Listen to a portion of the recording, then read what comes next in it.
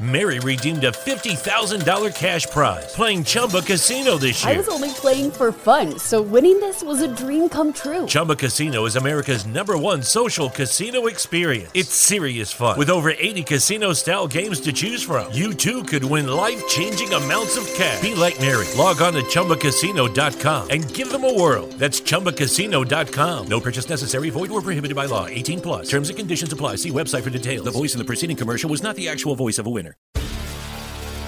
Hi, I'm Maria. And I'm Mike. And we're Team Ready. Black Hills Energy knows your home is where your heart is, so they want you to be ready. It's all about keeping you safe, prepared, and making your home as energy efficient as possible. Everything from how to weatherize your home to how to stay safe during extreme weather. Be ready for anything. Go to blackhillsenergy.com/Team Ready.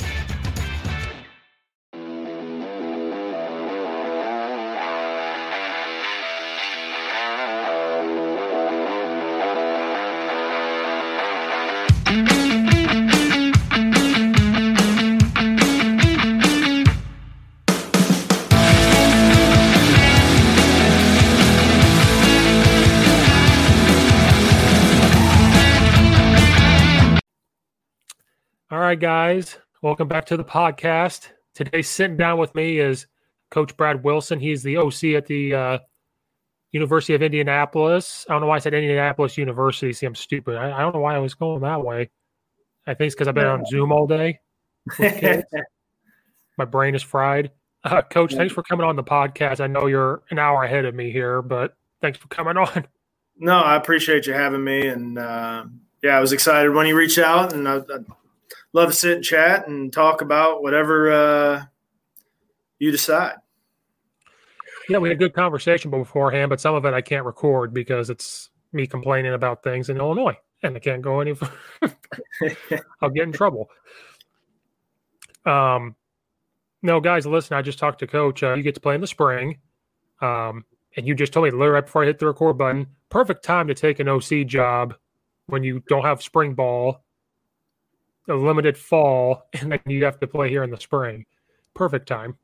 Yeah, it's been interesting, to say the least. Took over last spring, and then, took the new role as the offensive coordinator. And, we went on spring break, did winter conditioning, went on spring break, and then they said, okay, take 2 weeks for spring break. Okay, come back, and then boom, online. It's like, okay, here we go. And then everything was online from there on out. And so, the summer was extremely limited on what we could do with testing and contact tracing and all that stuff. And then, with hopes of playing in the fall. And then we got, okay, no, we're not doing the fall. And so we had a limited practice schedule where we could only have, I think it was 70 people on the field at a time, or maybe it was 75. So we had 2 practices that were about an hour and a half or hour and 15 minutes each. We went back to back and divided the team up into 2 and did that for fall, and then broke for semester after Thanksgiving. And then we're in preparation, and we're planning on having a 4-game season starting in April. So our kids are excited about the opportunity. They just want to go play. I think we have a pretty good team, and we'll see. So we're just full steam ahead, just trying to prepare best we can. And I have to apologize for the mustache, the facial hair. It just comes off in stages. And so it was full beard, then it was goat, and then now it's horrible, I know. No, I'm jealous. I don't know if I did that, it would be the same. Well, I'm giving it up here, so I have to add it here. So no, I'll lose mine. People told me basketball, you lose your hair, football, it turns gray. Is that mine's? I'm getting a little gray, but it's disappearing fast. See, mine's when I find white is when I trim it. See, the beard can go long, but once there's white, I'm like, nope, it's got to go down. No doubt. I'll never forget the first time I had it.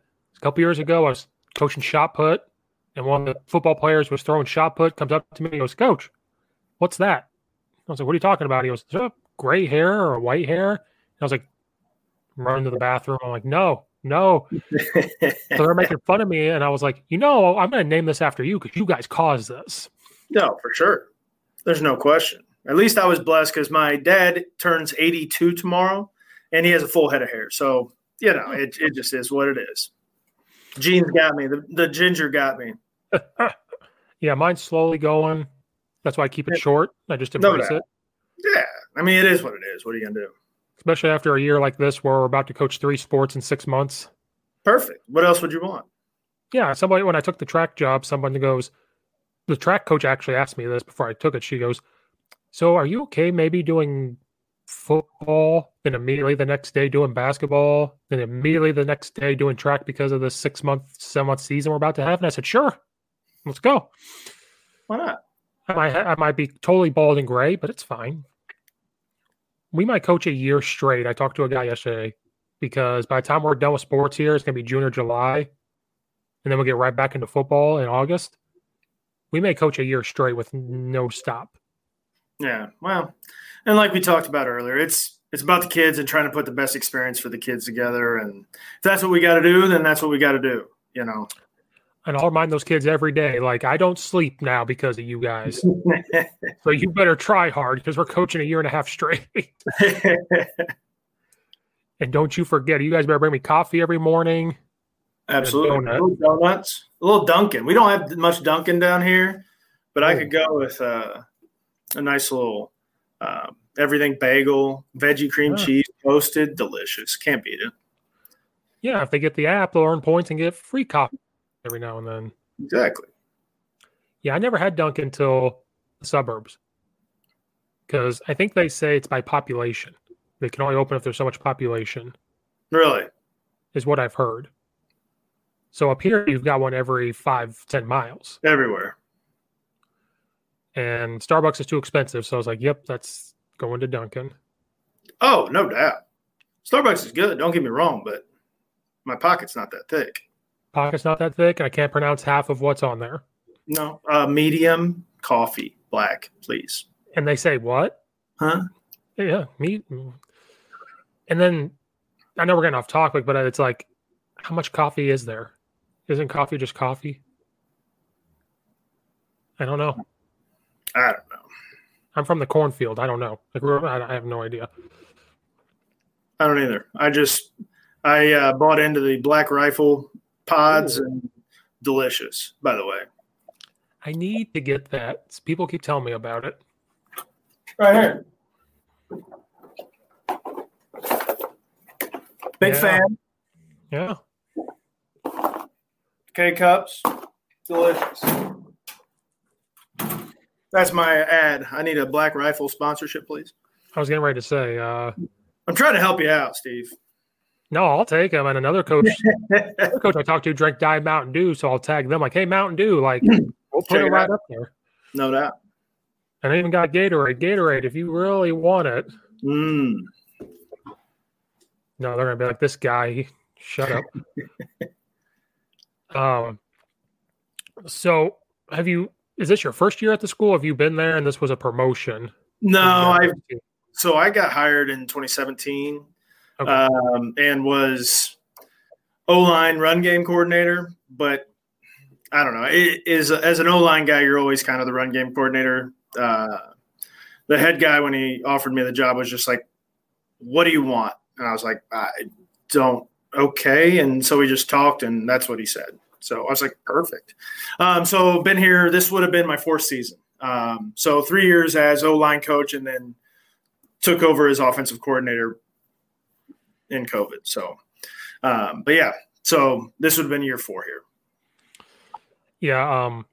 I've coached more O-line than anything else. I've coached other things. Sure. And so when his name's Coach Bazan, he's the head coach at Addison. Now it's his first year. Yeah. He goes, I need an offensive line coach because they've never had like a coach who's coached O-line and played it. It's always been somebody that just took it. Right. And he goes, and you're going to be the run game coordinator. And at the time, I'm like, oh, I've been an OC. So at the time, I was like, I'm trying to get back to that. So I was like, oh, yeah, that's the next step. And then I was like, wait a minute. So I took it. I was like, wait a minute. Is this just a nice way of saying I'm the O-line coach? Yep.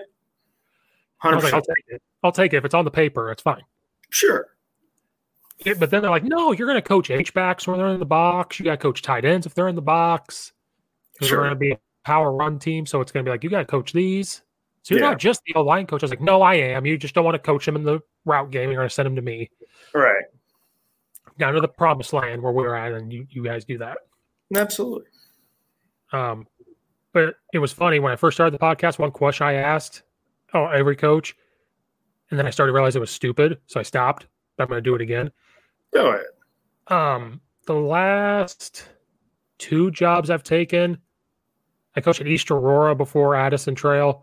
Okay. They both needed an O-line coach, and there's been other schools that have said to me, like, we need an offensive line coach. So I started to think about it, and I'm like, is there not true O-line coaches anymore? Or, like, is it too hard to coach offensive line? Because I've asked guys like that, like, you got to worry about 5 people. So, like, to me, it's not that hard. It's fun, actually. Sure. But maybe to some people, it's like, I don't want to watch 5 positions at one time. Right. And figure out what they're doing. So I'm like, I don't know if I used to say, is there a shortage, which might have been the wrong way to put it. But I'm like, do people just not want to work that hard and coach it? Or do they think quarterbacks is the way to go?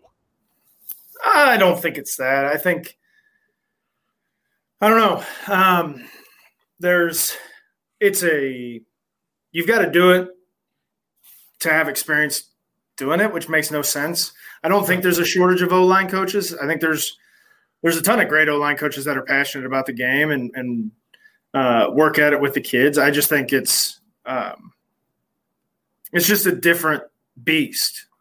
You know, it's like the secondary, you know, having an experienced secondary guy and, you know, that has knowledge of it. I think when you're handling multiple positions and you got to make all the positions function as one, it can be intimidating to some that if you don't have that experience to do it.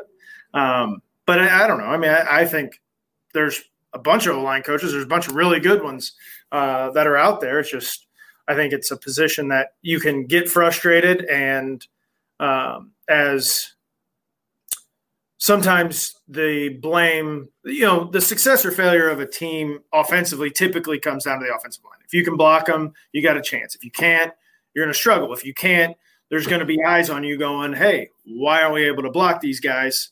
And sometimes, you know, just getting ripped and things like that, it turns some people off. So maybe that's why. I don't know. I've been yelled at my whole life, so I don't have a problem with that. Yeah.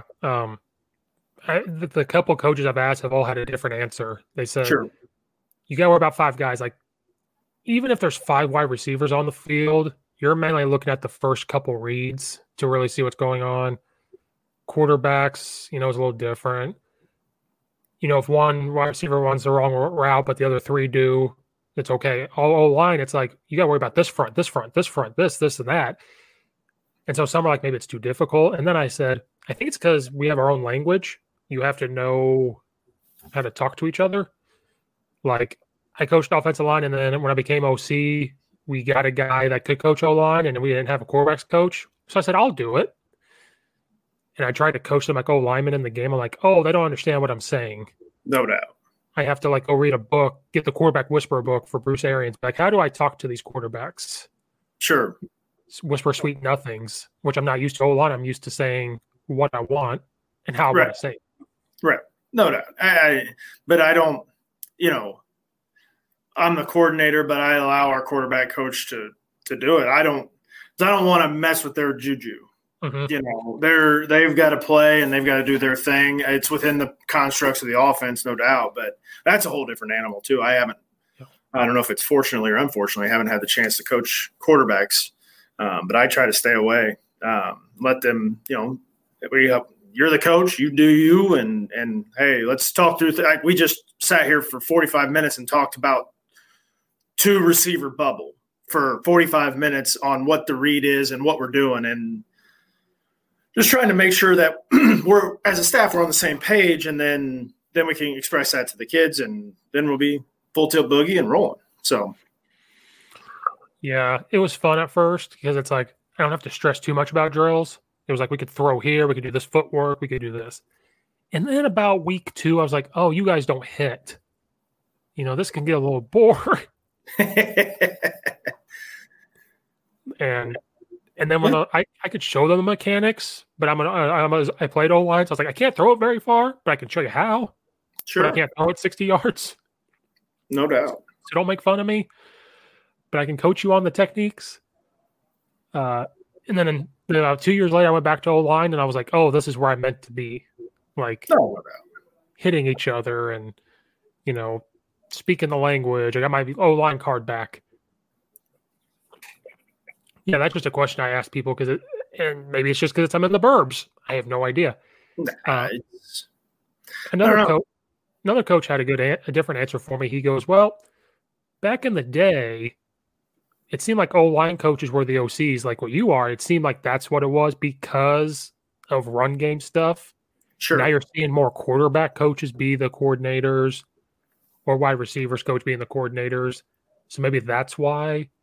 And then credibility, like you said, we are they don't know who we are, and they want to get some of these coaches want recognition. Like I coached the quarterback, I coached this wide receiver. O-line, we just kind of are like forgotten about sometimes in the media. Look, now in the coaches room, we all know, but like outside, and that's why I told my O-line before, I don't care what people think. I don't care one bit. So it was a different answer, and I'm like, okay, I could see where they're coming from, and it makes sense. I don't know. I think everybody wants to find a good line guy because then when they have one, they're going to hang on to him. Right. My brother's a high school coach out in Iowa, and he's got a legend that works for him, but then he's got the next guy in line. They kind of tag team that O-line group together, and they he's not letting those guys go, and I don't blame him. If he's comfortable with it and they're accomplishing what he wants them to accomplish as the head coach, then let's go. Yeah. See, I told you when I started the podcast, I was just coming up with questions. Sure. My stupid brain went to that. Just because of my experience, it was always like, we need an O-line guy. We need an O-line guy. I'm like, what? I'm not that good, fellas. So why are you asking me? Like, I'm a good luck charm. I called all plays as OC. We were I showed up at Lombardi's as just the line coach. We went 10-1. Then I went to East Aurora. They went 4-5, which was the best record since 2000. They're like, you're a good luck charm. And I was like, if I just stay as the O-line coach, maybe. Sure. I don't need to call plays. Was Koo coach there? He's still the head coach. Yep. Oh yeah. Were you the line guy under him? Yeah, last year. Yep. Koo coach is awesome. Oh, so I was at Lombardi's 2018. Oh, okay. And then 2019, I was doing it for free. I had just moved up to the burbs. Sure. Didn't know anybody, had to start over. And then Koo coach and I talked, and he goes, I have a stipend. Come be the O-line coach. So I was like, sure. Went there. Love the staff. He's a great guy. Oh, for sure. He's very high energy, though. We're the same age. We're both, I think he might be 29. I just turned 30, so he's about to be 30 or something.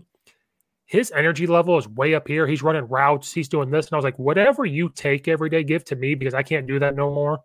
I can't run and jump and do that. It could be because he's still squatting 500 pounds. Maybe. I'm like, maybe I need to do CrossFit. But then I watch, I'm like, no. That looks horrible. I've watched him do certain lifts, and I'm like, oh, my knee hurts just watching this. Sure. No, great guy. Oh, yeah. It's funny. He went to North Central, and then Chris Prezant, the head coach at Addison, he went to North Central too. Okay. He's older than Koo coach by like 2 or 3 years, maybe. Gotcha. Something like that. And then all the Burlington Central coaches are almost from North Central, and I'm like, what is going on? Everybody's from North Central. Well, I spent 3 years there. Okay. I coached, 14, 15, 16. Okay. So great staff, great program. They do things the right way, and they're it's a good group. Really enjoyed my time there. Yeah, and then they just won that title, so now it's the big buzz. No doubt. Yeah, it's right down the street. I live in Naperville, so it's 12 minutes away, I think. Sure. I lived out in Aurora for 2 years and then lived in downtown Naperville my last year. Yeah, we're right by the Top Golf by 88. Yeah. We're right there. Yeah. Well, before COVID. Then COVID showed up. I was like, I can't do Top Golf no more. Saves me some money, though. But hey, move to Indianapolis. You can still do Top Golf here. Oh, I would love – I have a buddy. He worked for the South Bend baseball team, the Chicago minor league team in South Bend. And he was like, yeah, I just went to the movie theater because he loves movies. We do a podcast on Marvel because we love Marvel. So I did an episode with that. And he goes, yeah, I just went to a movie theater. And I was like, oh, Illinois, you can't even walk down the street. No, I want to move to Indiana after everything. I was like, maybe I should go there. It's cheaper. There's some pretty good food up there in Chicagoland. Yeah, first time I had deep dish pizza was Chicago. Yeah. It was Giordano's. I've got that in Indy now. Giordano's and Lou Malnati's. There's Portillo's here now. Oh, yeah. Yeah. Okay. But see, I'm used to Central Illinois where it was McDonald's, Subway, and there's a lot of that here too. Oh, yeah. We're out here on 59 in Naperville. We got everything. We don't have to. That Raising Cane's I have to try out. I've never tried it, and do it. Every time I drive by it that line is around. There's a reason. And Popeyes. Popeyes is fantastic. Yeah, it's the same thing. There's a place right there. It's Naf Naf. It's Mediterranean. Yep, good. So we'll get that. And when I go there, it's right next door. So when I go, there's this line around Popeyes. And Chick-fil-A is next door. So then that line's around. Sure. And I'm like, this is why I don't go there, because I couldn't wait. I'm impatient. Line guy, I'm impatient. And I'm like, I want my food now. I get it. No, that's funny. I was like, oh, so you know the area. I'm like, oh, now I can have that conversation. Yeah, no. Yeah. Leaving Coup Coach was very hard to do. Sure. It made me sick, actually, because Addison offered me a job. It was more pay. I was supposed to go into the building, but then that didn't work out because they put a freeze on hiring because of COVID. Perfect. But I got the football. That's all that mattered, I guess. It took me 2 or 3 days to think about it. Like, it was a step up. I got paid more. And I was like, oh, Coup Coach is going to kill me. He can beat me up. He could take me down. He's going to be mad. But then, it took me 3 days. I was like, I have to think about this. Sorry. And I hate about coaching. It's like I was in a good spot. We were improving. And then I got a hold of him. I texted him and talked to him. I was like, yeah, this is going on. He is so respectful. He goes, no, you do what's best for you. And they're getting a great guy. I'll call him right now. And I'm like, oh, my goodness. Yeah. He took it very well. It's good. So he may have to coach O-line now is what I told him. Yeah, he needs to. That running back stuff. So he graduated before you got there then? Yeah. Yeah, he was around while I was there, but I've heard Bazant, and I knew he was a North Central guy, but I wasn't sure exactly when. I talked to a coach, Yossi, Sabo. Yes. Mary redeemed a $50,000 cash prize playing Chumba Casino this year. I was only playing for fun, so winning this was a dream come true. Chumba Casino is America's #1 social casino experience. It's serious fun. With over 80 casino-style games to choose from, you too could win life-changing amounts of cash. Be like Mary. Log on to ChumbaCasino.com and give them a whirl. That's ChumbaCasino.com. No purchase necessary. Void where prohibited by law. 18 plus. Terms and conditions apply. See website for details. The voice in the preceding commercial was not the actual voice of a winner. Hi, I'm Maria. And I'm Mike. And we're Team Ready. Black Hills Energy knows your home is where your heart is, so they want you to be ready. It's all about keeping you safe, prepared, and making your home as energy efficient as possible. Everything from how to weatherize your home to how to stay safe during extreme weather. Be ready for anything. Go to blackhillsenergy.com/Team Ready. They're all coaching at Burlington Central. Yes.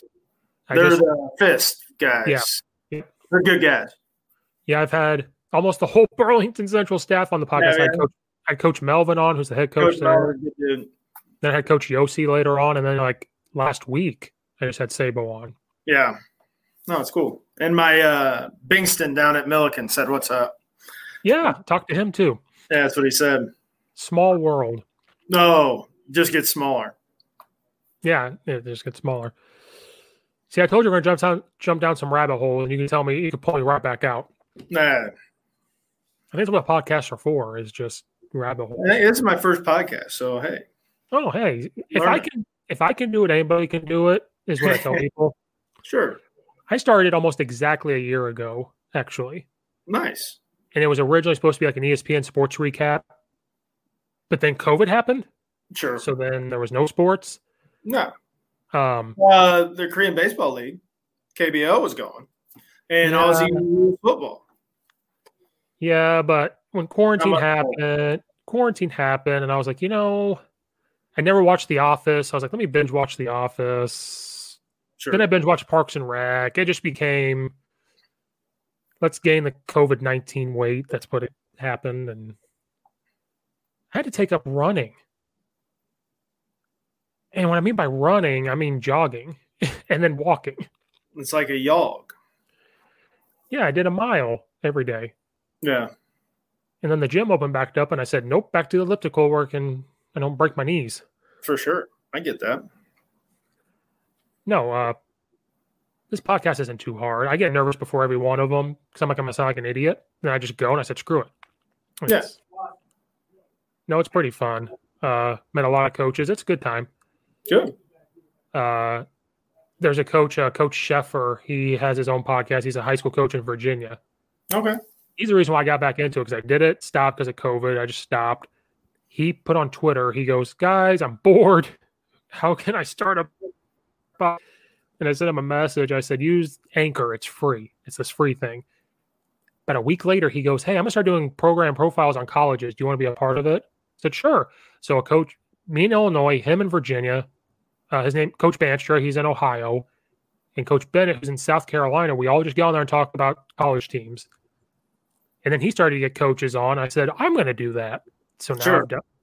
So I've just released 99 episodes, I think. Awesome. So it's very just cool. What I'm shocked about is all you coaches say yes. That's what I'm shocked about. Well, it's a helping business, and I don't know if I can help anybody, but it's there's very important people in my life that have gotten me to the point where I'm at, and you want to pay it forward and you want to help out, and I think that's where a lot of it comes from is, just trying to be a good guy. And I think being a good guy goes a long way in this profession, and, paying it forward and talking to people. And I think it's important. Yeah. Because me and him talked about, like, we actually help each other out. So the reason why we came up with the questions was he had asked me, like, all right, what are you going to do when you get coaches on? I was like, well, I think I might ask these specific questions. He goes, okay, so now that's what he does, which is fine. Like, we're fine. And so we helped each other out with that. And then we were, like, nervous to ask people because I'm like, how do we start? Do we start, like, getting local coaches and then we just move up? And Coach Banter said, just send them a message. The worst thing that's going to happen is they're not going to respond.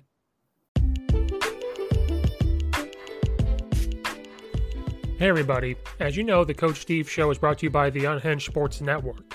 And in case you've missed it, they've recently partnered with Fubo TV. Now, what is Fubo TV? Fubo TV brings you 100-plus channels, including NBC, CBS, Fox, ABC, ESPN, and more without the hassle of a cable contract. It is 2020. It's time to cut the cord. If you don't believe me, please click the link in the episode description or on the social media profile, and you can get a 7-day free trial. So please, again, go click on the link for Fubo TV in the episode description or in the social media profile. Get a 7-day free trial to support the Coach Steve Show podcast as well as the Unhinged Sports Network.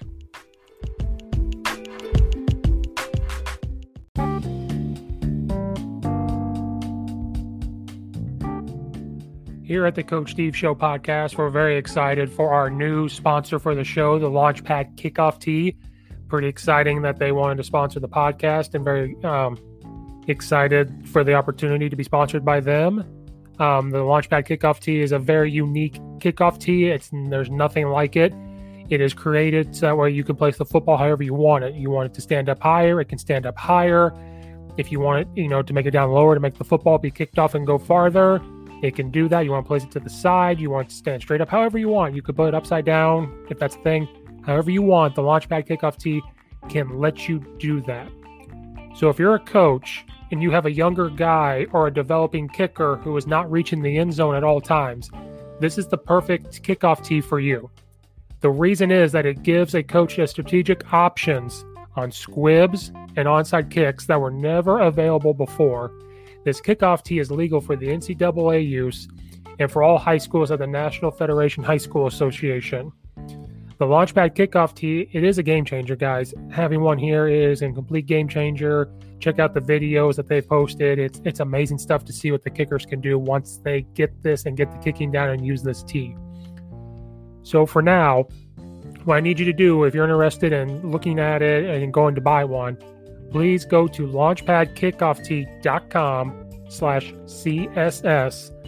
And when you buy the one tee, use the code CSS to get 10% off. But also, there are other options using the same link. If you want to buy two, you can get 25% off. If you think you need more and want to go buy the 4-pack option, you can buy 3 and get one of them for free. So go to launchpadkickoff.com/CSS and use the code CSS and go get this game-changing kickoff tee for all you kickers and you coaches today. Or they're going to say no. And it's not going to be like a no, I don't want to. It's going to be no, I'm too busy. Right. Yeah, I've been told no my whole life, so tried dating. My girlfriend is still with me. We're still here. It's fine. Good for you. And a dog who's over here. She's in timeout because she was barking. So I was like, you know, just be quiet. It happens. 90-pound chocolate lab. Oh, my. Good dog. When she barks, everyone knows. Oh, yeah. And to get her to shut up, I just go, are we in danger? And she just looks at me. She barks at everything. I'm like, are we in danger? And she'll just look, and that's what stops. So how did you end up at North Central? Like, where did you coach before that? I was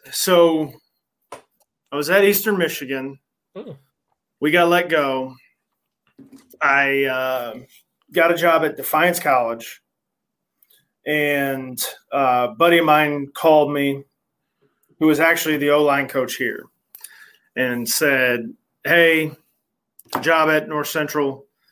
I had just taken the Defiance job, and I was like, no, not interested. And he said, well, let me tell you a little bit about it. And they were coming off of a semifinal run, and talked about the program, what it stood for, talked about Coach John Thorne, Coach Jeff Thorne, kind of went through, told me about it was in Naperville. I said, I kind of have to be interested, don't I? I said, yeah. I said, all right. And so he put my name in for it. I went out and interviewed and then got the job. So it's a little bit more to the story than that, but that's how it went down. And so, was fortunate because it's probably one of the better moves that I've made professionally. Just as a coach, it's football, and there is personal development to it. But then, North Central has a plan of a Cardinal Manual, and they have Cardinal Manual meetings, and I've got 3 of them up there. And it's really about the development and of the person, both not just athletically, but socially and their background. And when you get to know someone beyond just their dimensions and their playing ability, you're going to play harder for that other person. And it goes way deeper than that. But, and that's why I start off, in fall camp, and I have somebody tell their story. And I always start with me, and this is my story, and here's who I am, where I came from, why I do what I do. And then I have a senior tell their story and a freshman tell their story. Usually wait till day 2 for the freshman because they're like, freshman. But then try to tell their story so people can get to know each other and go, oh, okay, I went to the same church as him, or I went played against him in high school and didn't realize it, or I was a senior when they beat us as a freshman. It starts to connect everybody. And so, but anyway, that's a tangent wormhole that you were talking about. But, that's what ended up getting me out there. And then Coach Thorne retired, and Jeff took over and has taken the program, just, kept escalating things and running it the right way, doing it for the right reasons, getting good players, having great coaches. I mean, their staff is outstanding. I think we have a great staff here, but, you look at Brad Spencer, Tim Janicek, Shane Durking. Mary redeemed a $50,000 cash prize playing Chumba Casino this year. I was only playing for fun, so winning this was a dream come true. Chumba Casino is America's #1 social casino experience. It's serious fun. With over 80 casino-style games to choose from, you too could win life-changing amounts of cash. Be like Mary. Log on to ChumbaCasino.com and give them a whirl. That's ChumbaCasino.com. No purchase necessary. Void where prohibited by law. 18+. Terms and conditions apply. See website for details. The voice in the preceding commercial was not the actual voice of a winner. Those guys are just not only really, really good friends of mine, but just great human beings that they're all a little different, and that's okay, but great people. And so then got the opportunity to come to UIndy. The head guy that was here was Bob Bartolomeo, and Bart was actually the DC at Ball State when I went to Ball State my freshman year, and I knew his daughters back when I was in high school because growing up in Muncie, and so when the job came open here, he called and said, "Hey, you interested?" And I said, "Yep, I am." And it was get closer to home, and not that Chicago's very far, but getting close to home. My family's here, and so it's been a good move. And then Coach Keevers took over, who was our defensive coordinator, and outside of the staff and my friends, he's the first friend I made in the profession. We worked at Bishop Dullahan camp at, I think it was Manchester, in 2006, and we had similar interests, and we got to know each other, and we became really good friends. And so it's kind of where it's a people profession, and I've been fortunate to be around some great people. So yeah, and I've talked to a lot of Division III coaches, and sure. It just seems like every Division III coach is very personable and very outgoing, and I think it's because kids that go to Division III football, because I love Division III football. I've coached kids, I've always told me Division I or bust. We've always coached kids like that. Sure. And I have to burst their bubbles when they're seniors. So has a Division I recruited you yet? Well, no. And I'm like, well, may not happen. Right. And the misconception, I think, is Division III football is not good football to kids for some reason, to some kids. Right. I have to tell them, no, it's very good football. Because kids that go love football more than the Division I kid. They do.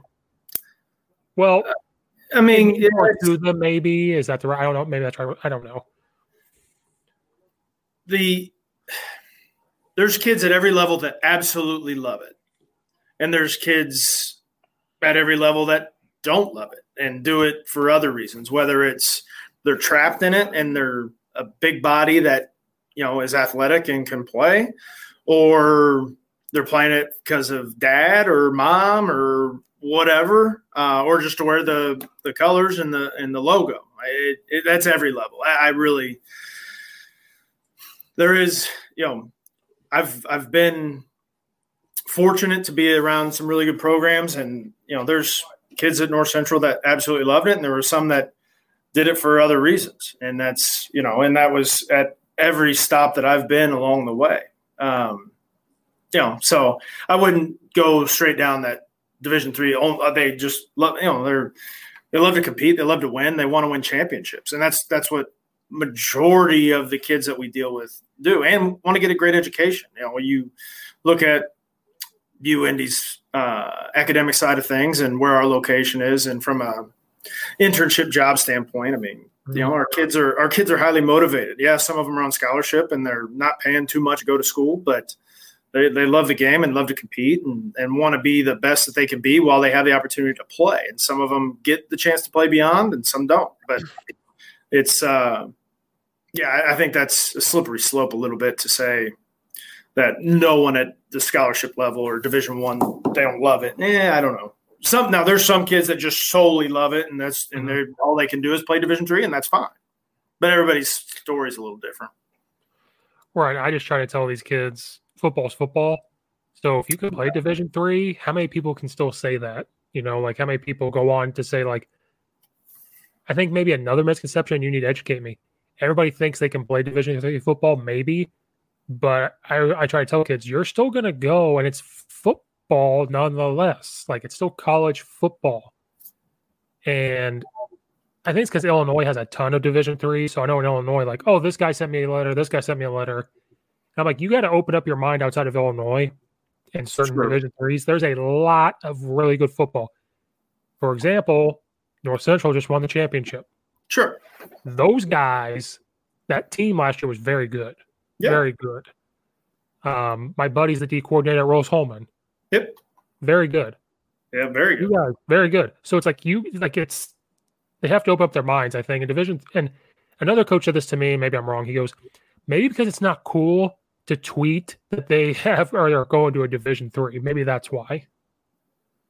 Yeah, I don't know. I mean, I think there is a Twitter game to it that they, it's all about posting offers, and somebody got an offer to a 7-on-7 team and posted it. And I saw that today and I'm like, what? I don't get it. But I mean, that's just not my generation. But I don't know. There's great Division III, and then there's Division III that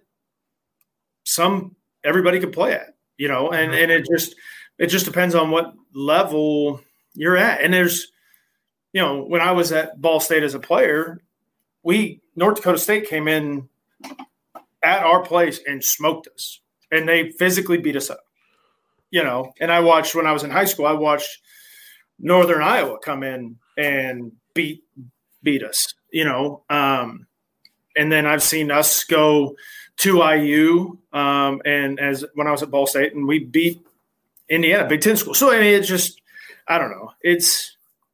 I don't worry about all that. You can't try to figure everything out. It's like, okay, hey, some kids, all they want is to say that they received a scholarship offer or an offer. Just go compete, go play. If you want to play football, go play football. If you don't. We tell kids all the time, like, if you're going to come play here, it's going to be hard. It's going to be a challenging experience, and it's no different than what it was at North Central or Eastern Michigan, or it's going to be hard. You got to really want it, or you're going to just hate the next 4 to 5 years, or you'll quit. Mm-hmm. Yeah. What was I going to say? I think another game that's changed is coaches, I think, have to tweet out more when their kid is playing on Saturday, like they've coached. Believe it or not, because a lot of coaches in the suburbs tweet out every Saturday or whenever their kid is playing to try to promote their program at high school, I think. I think that's another game that some coaches haven't gone on board with is social media, like in high school. Yeah. Because you got coaches that tweet, oh, my kid's playing Division I. But coaches around here in the burbs, they tweet about every kid, which I love. Division I, 1AA, 2, 3, JUCO, NAIA, they tweet about it all. Yeah. And I've talked to coaches like, yeah, we have to do that to try to recruit, which is maybe not the right word, convince some kids in the building to come play this sport. And I think some coaches don't get on that game either. So maybe some of these kids don't see this Division III free advertising. Sure. I don't know. I'm really down into this right now. I see the coaches, because I follow a lot of them on Twitter, and the coaches in the suburbs, and they do, Coach Ivelo talks, puts it out there that his guys are playing, and that's awesome. I mean, why would you not promote? You're happy for your guys because they're getting an opportunity to play. So I don't know, whatever, it's a great game.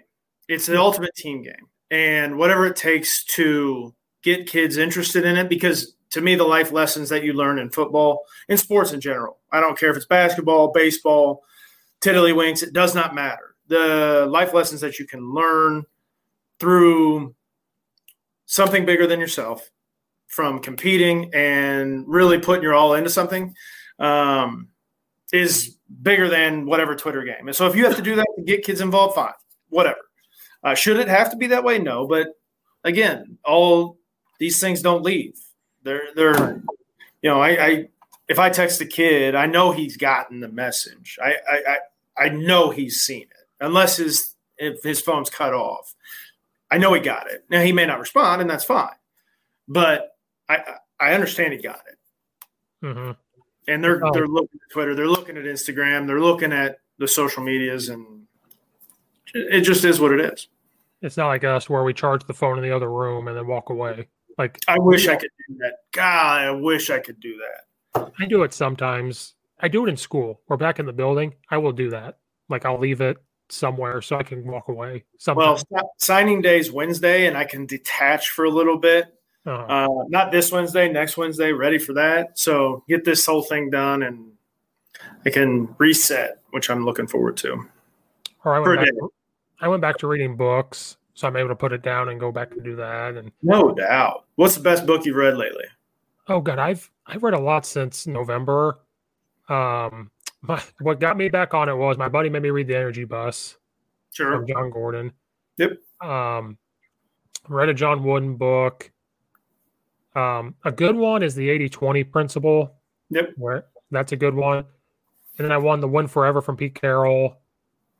The one I really liked was Ed Ogeron's book, Flip the Script. Our receiver guy got that, and he's going through it right now. He likes it. I read it in 2 days. Yeah, that's a good book. And the reason why, if you read it, you can hear his voice reading it to you. Sure. I'm looking at my bookshelf. There's some good ones. I'm trying to look. Have you read Can't Hurt Me by Goggins? No. Haven't read that one yet. It's explicit now.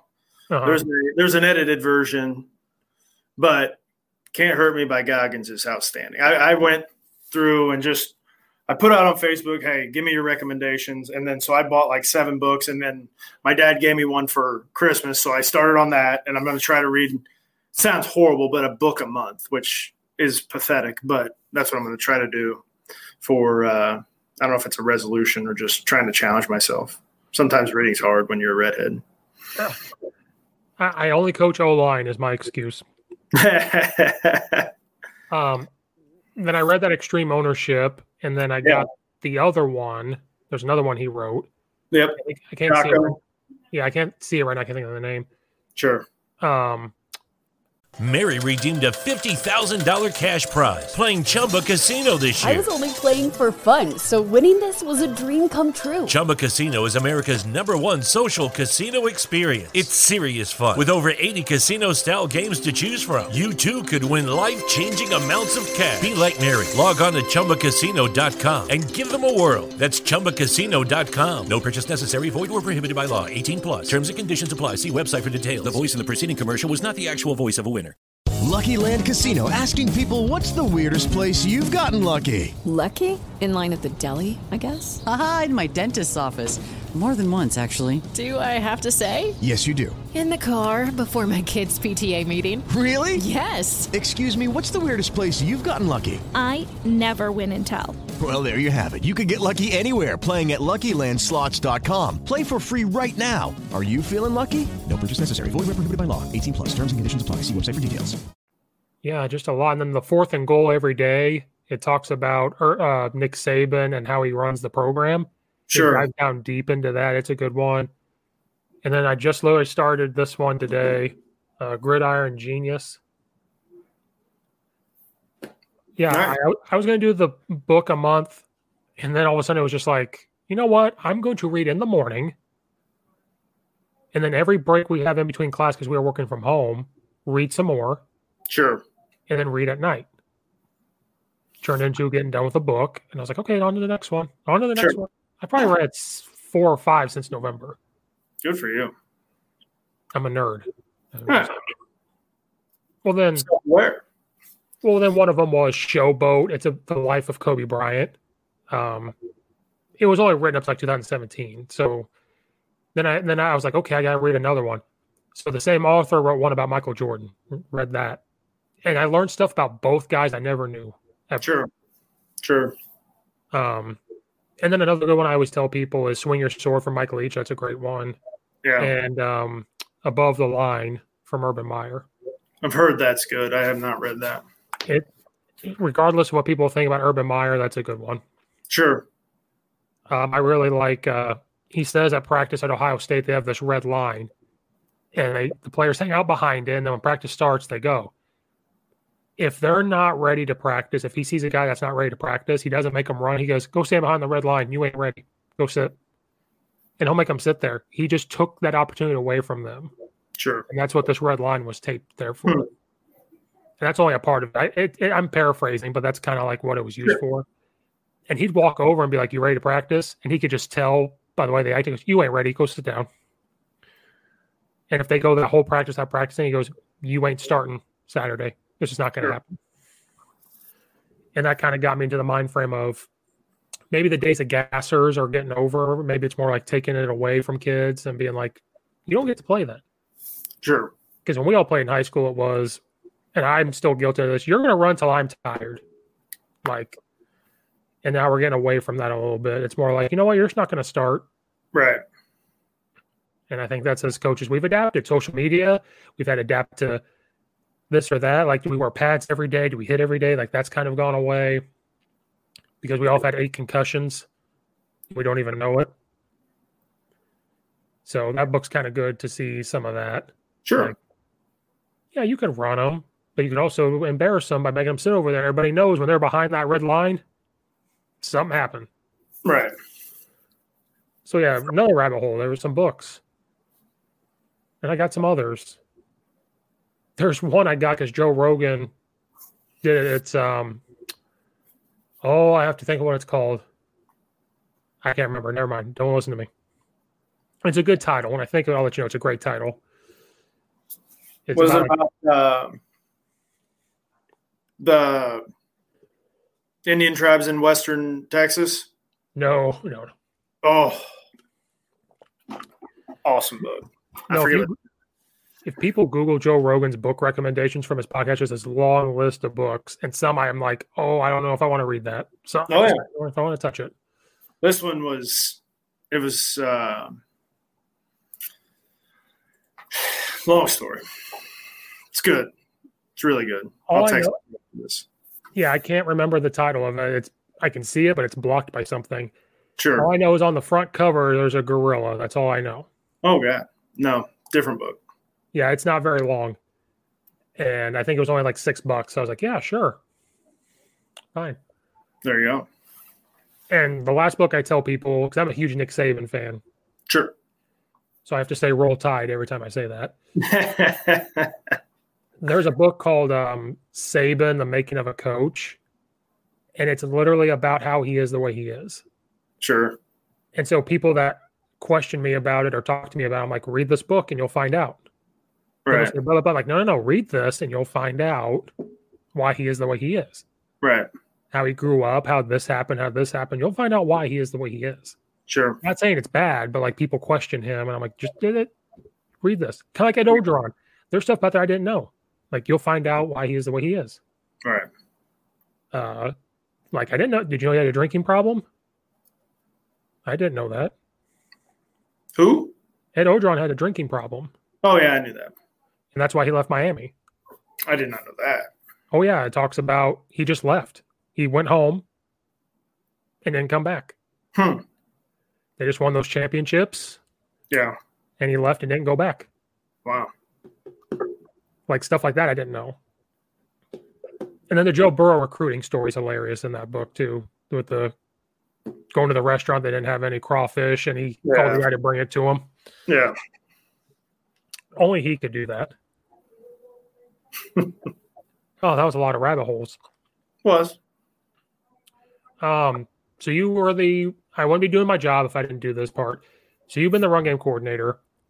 What kind of offensive philosophy have you guys had over the years there? Because a lot of high school coaches listen to this, so they probably want to know, like, what kind of offense you guys ran, what's your philosophies there, what have you built your offense on, and all that good stuff. Sure. So we're going to be multiple in personnel, multiple in formation. We're going to try to make it look as complex as possible, but be very simple. We're going to run inside zone. That's what we're going to do. We're going to run counter. We're going to run outside zone, and we're going to run power. Those are our 4 staples, which is pretty standard. But we're going to window dress it. What's set us apart the last few years is just our kids. One, we have good players. That goes a long way. But they play hard for each other. That's been the biggest difference. In 2016, but the year before I got here, I think they were 6-5. And then we came here in 17 and we ended up 11-0 going into the playoffs and lost in the first round of the playoffs. But change things around. We just established the run the football. It's what we're going to do. Keep it simple, make it look more complex than what it really is, and get the ball to our playmakers. We're going to play with we'll be in 10, 11, and 12 personnel bouncing back and forth, but we're going to predominantly play with a tight end in the game. We're getting into the RPO world a little bit, but it's a dabble more than a dive, if that makes sense. But then we're going to try to be smart. Don't turn the ball over. Be efficient on third down. We've been fortunate enough in 2 of the last 3 years we've been in the top 2 of least sacks allowed. So we're not giving up the negative plays. We're staying on schedule just because we feel like that fits us the best, and and going that route. So that's what we're doing. Try to get the ball in the players' hands and let them make plays. As coaches, we make this thing a little bit more complex than what it really needs to be. Get the ball in our players' hands, let them play fast, have fun. We've gone tempo, we've gone no tempo. We've gone back and forth with that a little bit. So I think what you do offensively, just do what you believe in, what fits in the offensive scheme, fits in the team scheme with our what our head guy believes in, and we go from there. So if you were to look at us, we're going to run the ball. We're going to be efficient running the football. Our 2 backs are 2 of our best players on the team, so that helps that side of things. We got an experienced old line coming back, so they should know the communication standpoint from that perspective. But that's what we're going to be. Very multiple, but we're going to run the football. That's why I like Mike Leach's spread, because people think he's up tempo, but he's not. His plays are just so simple, and his signals are so simple that they can go fast if he signals them fast enough. Right.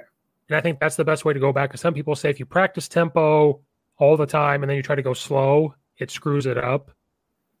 And so I try to tell people, especially at East Aurora and Glenbard East, if you're simple enough and your signals or whatever is very simple, you could go fast just by signaling quicker.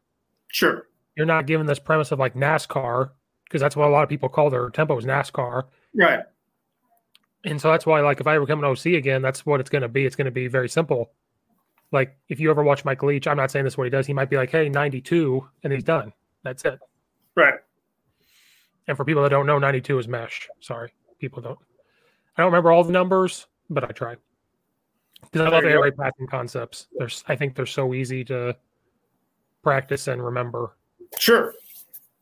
Our quarterback guy is a air raid guy, so he's trying to push that on me. I'm digging my heels in the ground a little bit, but no, it's good. It's good stuff. It's fascinating. He told me he was going to teach me the air raid run game, which I'm still waiting for that explanation. He told me. I'm still waiting for it. I always say you can't. I don't know if you can put those 2 words together. No doubt. But I just talked to a high school coach, Coach Patrick Taylor. He's a high school coach in North Carolina. Okay. He runs the air raid. He has hung around Hal Mummy. When Mike Leach was at Washington State, he and another coach, Coach Drew Piscopo, is a high school coach. Sure. They went to Washington State and got to watch spring ball for 3 days with Mike Leach. Wow. But then I said something to him about it. I was like, so are you pure air raid? He goes, the passing is pure air raid. He goes, but a year or 2 ago, they had 2,000 yards rushing. He's like, I'm not an idiot. If they give me 5 in the box, guess what I'm doing? GT counter. No doubt.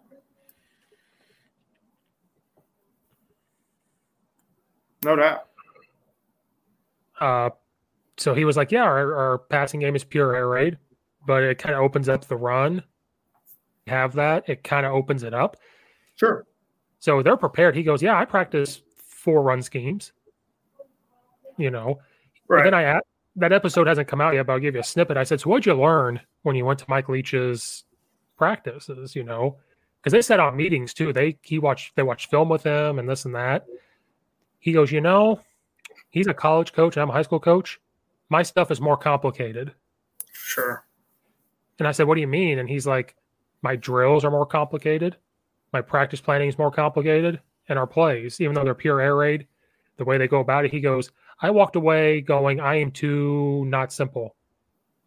And that's what they took away from Mike Leach's practice. A lot to be said for that. And the people saying that his teams are soft, they're like, oh, no. Watching Mike Leach coach those guys to block people, it's old school football that people just don't realize. And I was like, oh. Because that's what you see on Twitter is air raid or spread teams in general are soft. Yeah. And I can't stand it. Sure. So, yeah, maybe you should look at the air raid stuff. I'm waiting for the clinic. He's right there. I need the air raid run game clinic. Well, run game, inside zone, and duo. I'm just waiting on it.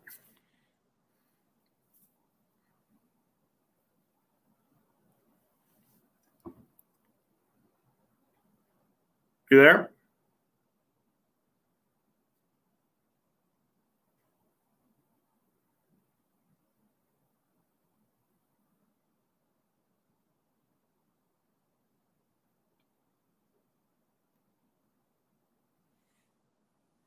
Are we back? I think so. Internet's great. No, love it. Technology. All the streaming we've done all these months is catching up. No doubt. No, yeah, inside zone and duo and dart. That's all you need for Mike Leach, I think. There you go. Or ISO.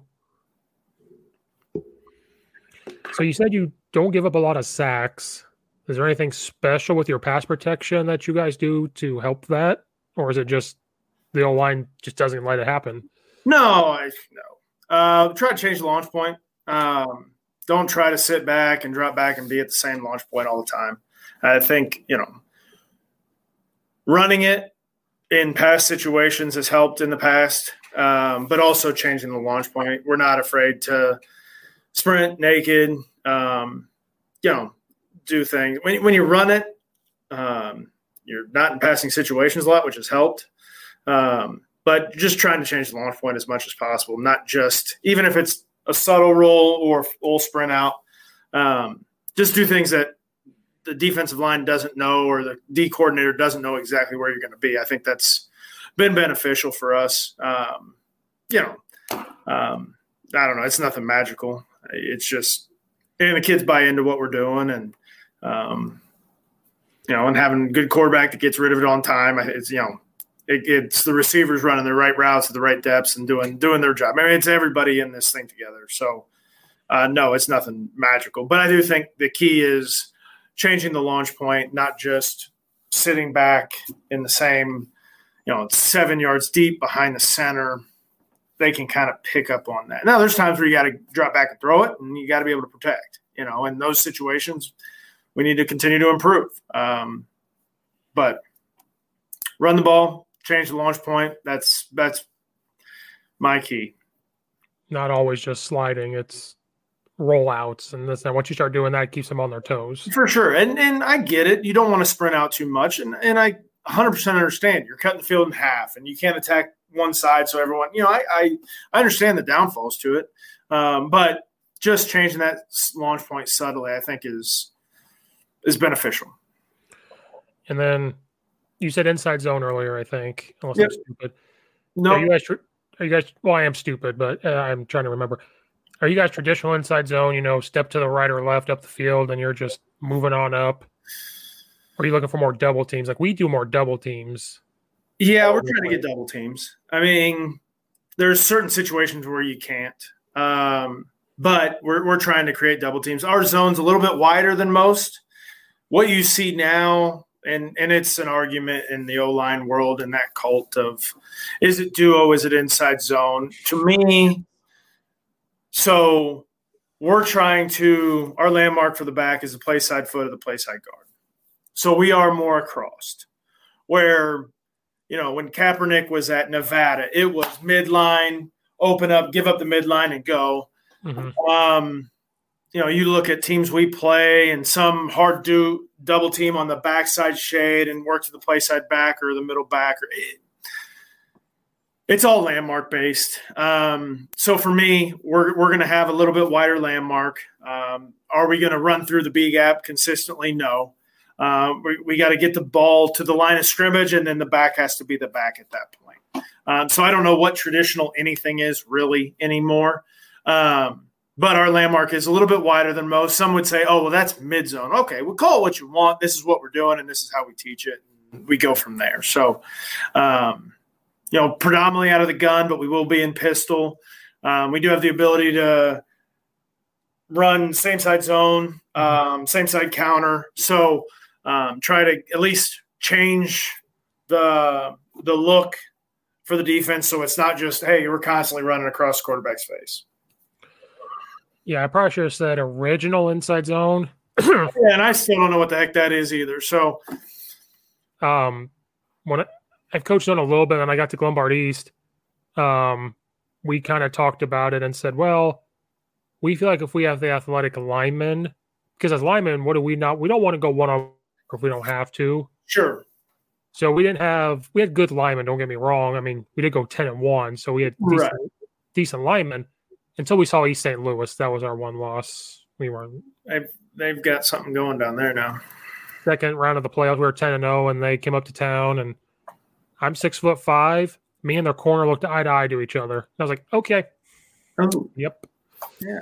And they brought their band. Yeah, it was a good time. Oh, yeah.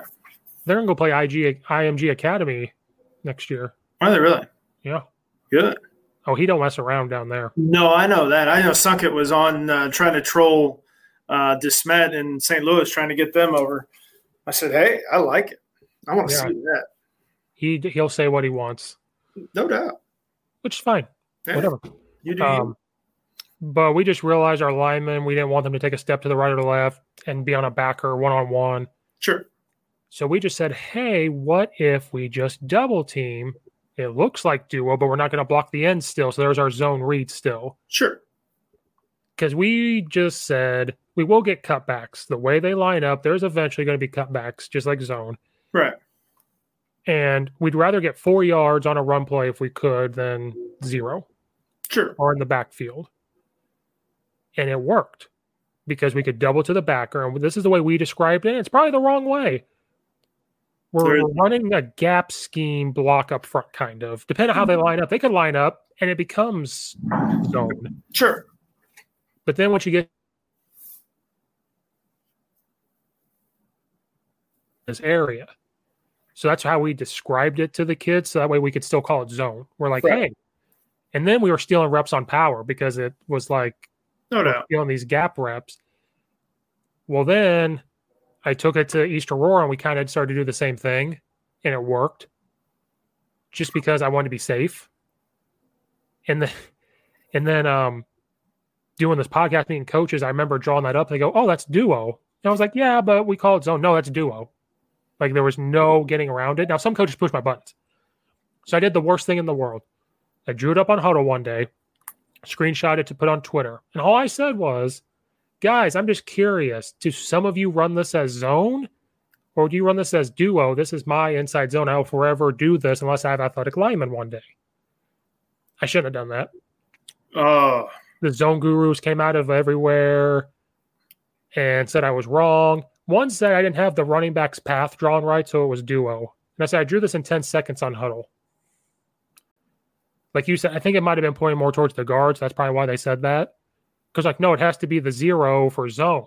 Has to. It has to be. Oh, of course.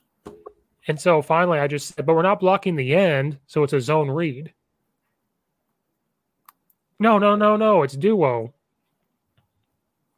So I'm wrong. You can't be right. And then I told people, then they said, well, what if you want to block the end? I said, well, then I call ISO because I got from Illinois College. They block it all that way. The end, you just pick up the end and you have an insert with the H-back or the wing or another running back. That's ISO. I took it exactly from Illinois College. And then they said, why would you do that? I said, so that way I don't have to say inside zone lock and try to do all this other stuff. I could just say, we have power, we have inside zone, which is that, and then we have ISO. Sure. Hey, lineman, guess what? ISO is exactly the same, except it's telling my right tackle or left tackle to hit the end. Well, That's the beauty. It works for you. And if it works for you, then it's great for you. Who cares? And then I said that way, if you want RPO, because some people, and hopefully I don't insult anybody, if your RPO is the end, that's great. But to me, that's a zone read RPO, and you need to do the linebacker or the fitter behind him. And I got that from Brent Dearman because he's like, do you want that end screaming off the edge when you're doing an RPO to blast your quarterback? No, I don't. So he's like, you got to make sure that guy's protected. So if you run inside zone with an H-back, he goes opposite. He's picking it up, so you're good to go. You're just going to read that backer. Once you start getting the world of, well, I've got to read this end, now I've got to read this backer, you're just making him worry about too much. Because that end screaming off, he ain't worried about reading them no more. He's just worried about getting hit. Sure. No, well, I don't know. RPOs have evolved, but I think you can run RPOs where you're reading the end or reading the backer, reading the safety. Just depends on what you're teaching and how you teach it, in my opinion. Right, because we mainly did backers, like run snag. So that's kind of what we did. Sure.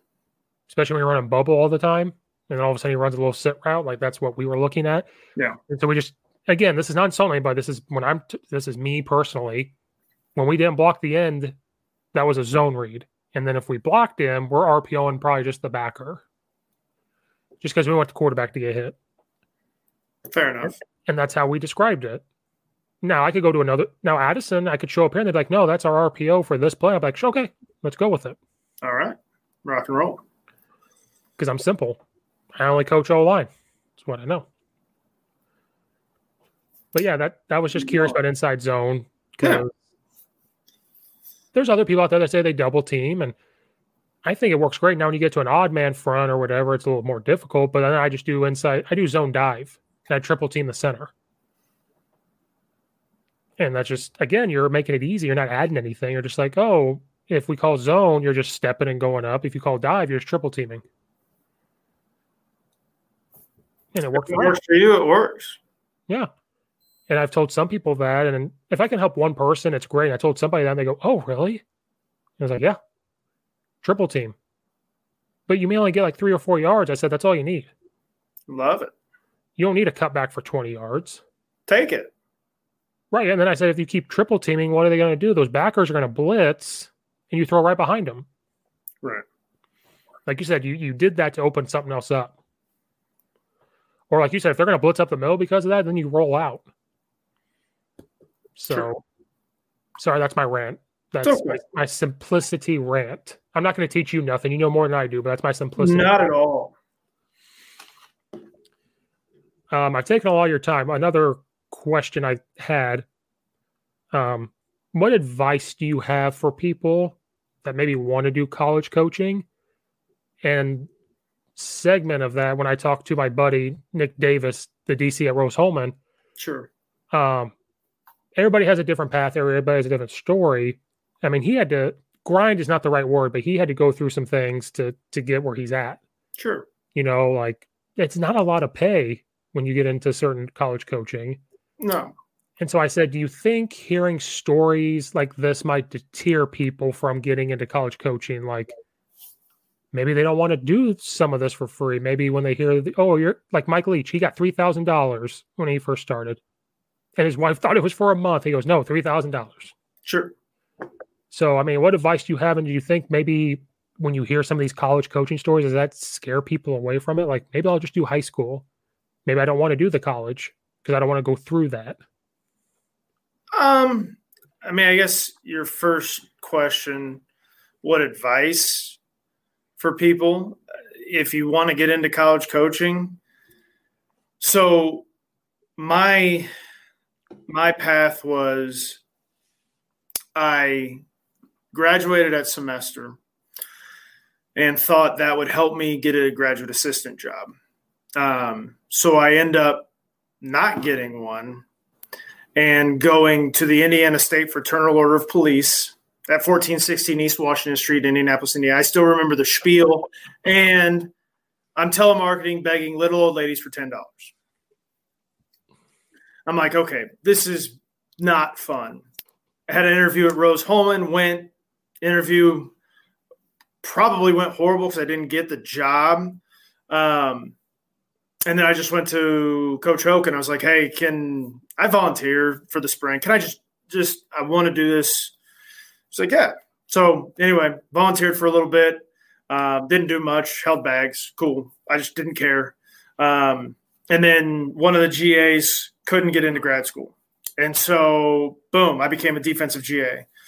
And then my buddy who was the offensive GA got a job at then St. Joe, which is closed now, in Rensselaer.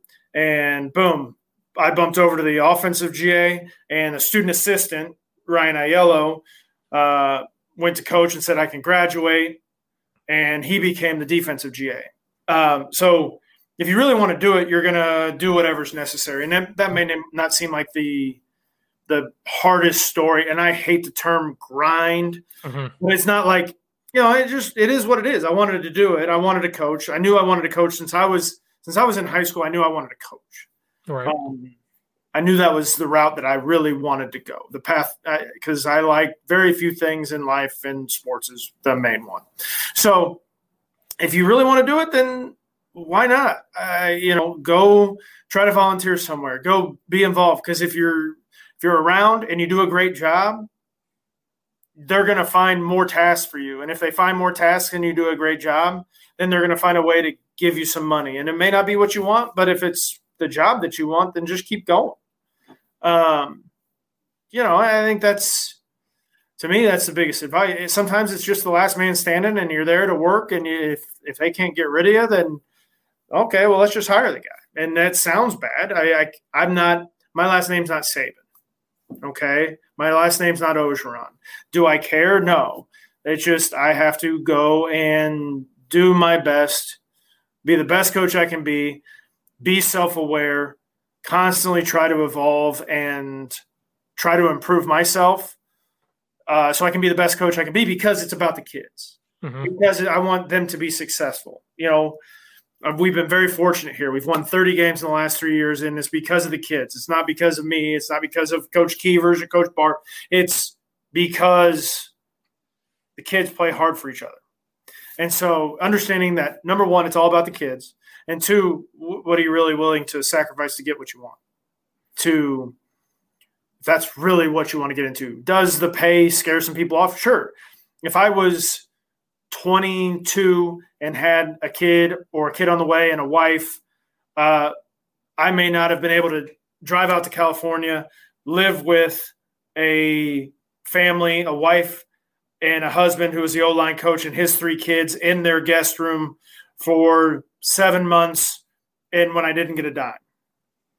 But that's what I did. I GA'd at Ball State, then went out to San Diego State, and I was there. And I left on Mother's Day. My mom loved that.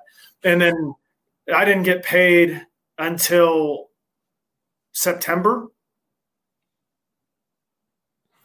But that coach, Daryl Funk, I owe a million thank yous to him and his family, because they took me in to live with them. And I didn't make a dime for that amount of time, but the people took care of me.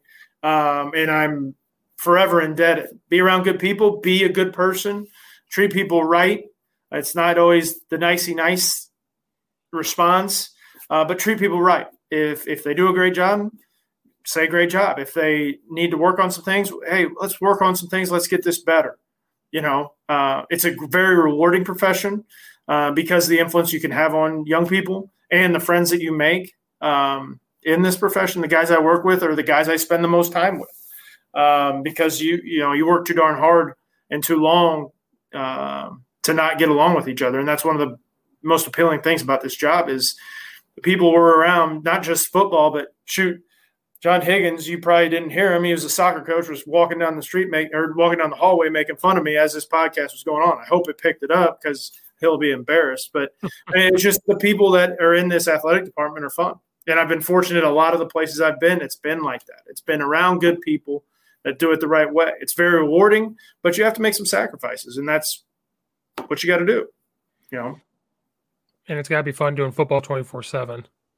I wish it was just football 24/7. And the majority of the time it's football, but there's other things that go on as far as academic pieces and recruiting, and there's different. The nice part about college football is recruiting has changed where it's kind of all the time, and you kind of have to be a couple classes ahead. But it's when season's going on, season's over. Okay, now we're on the road, and then at least at the Division II level. And then once that's over, okay, now we're getting back into winter conditioning, which we don't have anymore because we're playing a season. And then now we're going into spring ball, which is now this year a season. So there's an evolution to it where when things can kind of get stale, they change on you and you're opening a new chapter. And then you're developing a new team and trying to create a mindset and a mentality within that group for that next year. So it is nice doing football the majority of the time. But it's not. I wish it was just all that, but it's not at this level. You still have to have some other things. And I just realized earlier I said Division III when I should have said Division II. I knew you were Division II, but I'm a dumb line. Hey, some of the I don't know. I probably shouldn't say this, but some of the best coaches I've been around. It doesn't matter what level you're at. You can have a positive influence on kids. I developed as a coach at North Central as much as anywhere else in my career. I don't take offense to that. I don't care. We are a Division II school, but and it's a great place to be. We're very fortunate with what we have, but I definitely don't take offense to that. I had really no experience until I was at Defiance, then went to North Central of what Division III football was. I got recruited by Division IIIs, a lot of them in Indiana, and I thought I had a very similar response to what some kids have. It's like, oh, I'm not doing that.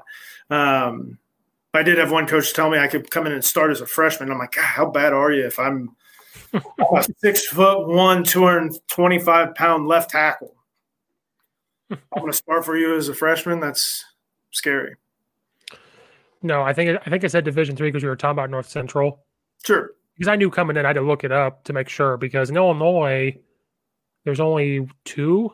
McKendree and Quincy that play football, yeah. Well, then at one point, University of St. Francis was Division II. Yeah, they're NAIA now. Yeah, they used to be. So, yeah, it was three, and then now, yeah. So I need to apologize to you and the school because I was like, I think I said Division III earlier, but I meant Division II. I know I look dumb, but I'm not as dumb as I look. Research schools before I talk to coaches to make sure I got my I's dotted and T's crossed. No, I get it. So I apologize, University of Indianapolis. Don't come after me for saying you were Division III. Nah. Well, I'll take the blame on that. And Coach Wilson's not going to recruit any school that Coach Steve coaches at in Illinois. Addison Trail out. Oh, don't tell Bazant that. No. Just recruit East Aurora for a coup coach instead. No doubt. Especially if they do his lifting and look like him. Yeah. Hey. Doing all right. I don't look like him. Oh, I don't either. During this quarantine, you should see the lifting videos he put up. I'm like, oh, you're doing that. Okay. Oh, I see him. Okay, good for you, buds. The last thing about him, there was a football job that opened up, and some people told him to leave and go apply for it. He's too loyal. He's like, no, I got to change this. And I'm like, that's respect right there. He's a good man. Because East Aurora, has been in the dumps, and he's like, I got to change it. And I'm like, that's why it was hard to leave. Sure. Like, he'll be on my list to hire if I'm ever head coach. Like, I'm bringing him. Sure. He's going to be the hype guy, running backs coach, and strength condition coach all at once. All right. Well, I'll apologize again for saying Division III. I meant Division II. I can't count. So it's all right. It's going to bother me. I try to be nice to people and be good. I'm like, this is going to bother me. No, who cares? Football's football. Don't care. How many Division IIs are in Indiana? That play football? Yeah. Just you guys? Just us. It was St. Joe. Then they closed down in between 16 and 17. And so it's us. Then there's – I'll get this wrong. So we have a St. Francis in Fort Wayne and then Marion in Indianapolis. So we have two NAIAs, and then we have a bunch of Division IIIs. And then you have to go – do you go to Quincy in Illinois this year to play them?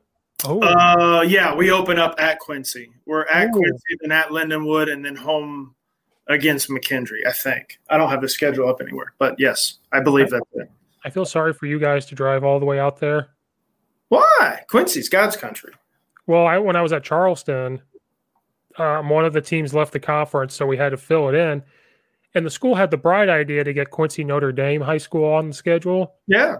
4-hour drive. That's a haul. Oh, it's a haul. We play William Jewell, who's in Kansas City. Okay. But That's a haul. well, they decided to get a charter buses for us. Sure. But the sophomore, I got my friend the sophomore football job, and he goes, "I ain't riding on no bus. I'm driving my truck." And I was the OC. I looked at the head coach. I was like, "I'm going with him," and I just hopped in the truck. Got there in 3.5 hours, and we had to wait because the bus took 4 hours and some. Better be early than late. Lombardi time. But I was like, Quincy, that's a long drive to the Quad Cities. It's not Kansas City. That's that's just the farthest I ever gone was 4 hours. Oh. Yeah, don't hurt yourself either. I call you Division III, and then you hurt yourself. Yeah, I'm mad. Because I was thinking of North Central. I'm going to play this back later on, because we were talking about North Central. It's okay. Disrespectful Steve. Nobody will come back on the podcast from Indiana after this. No, they will.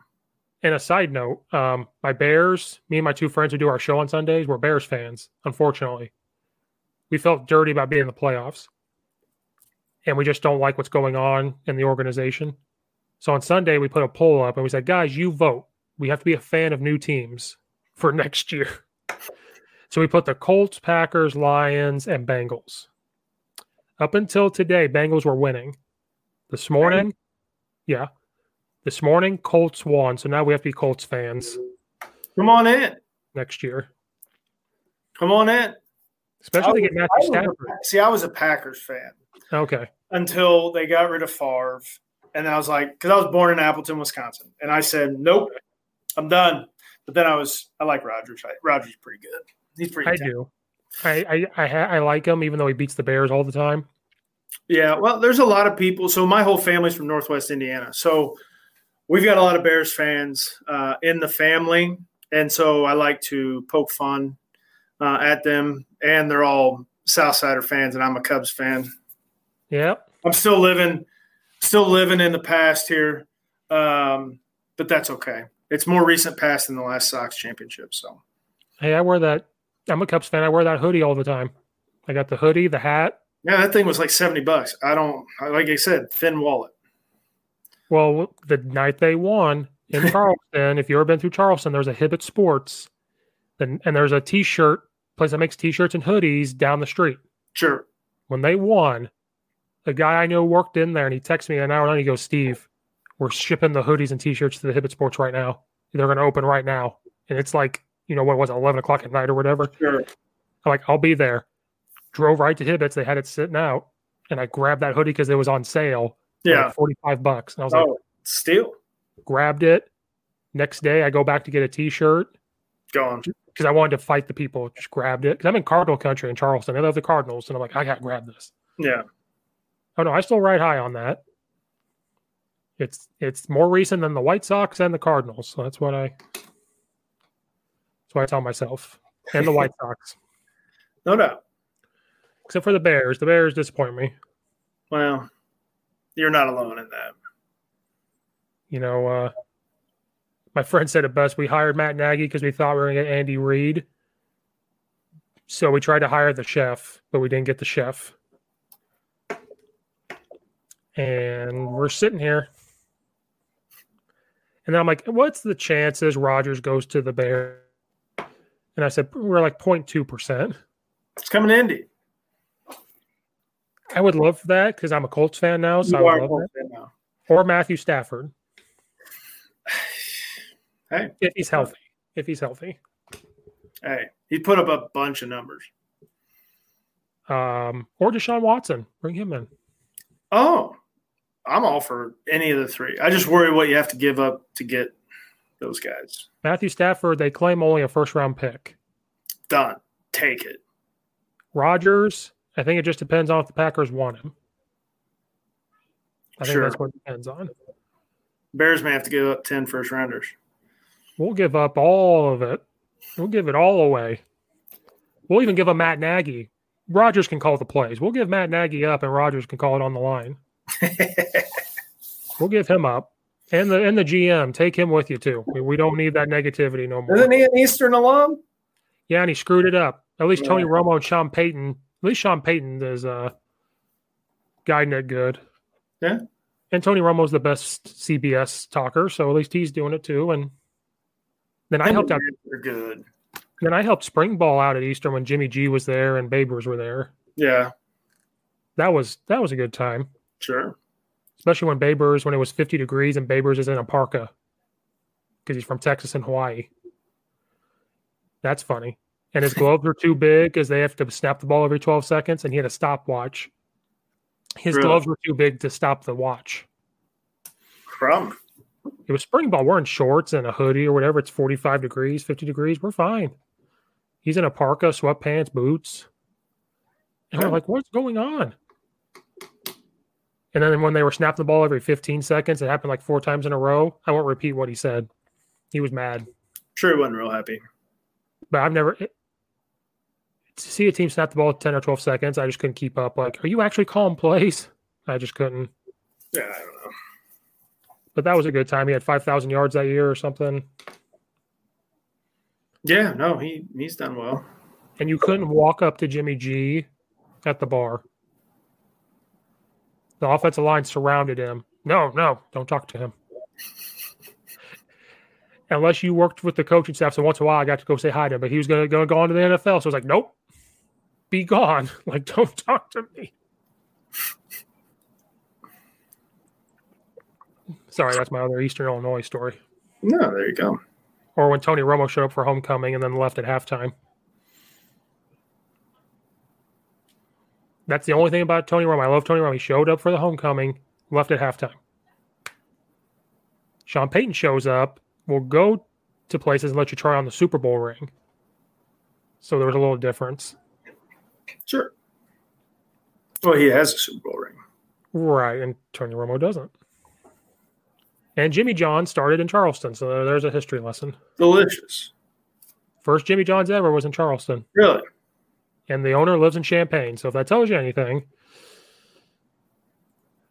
All right, sorry, that's a horrible way to end the podcast, but I took a lot of your time. We can end it right there for people.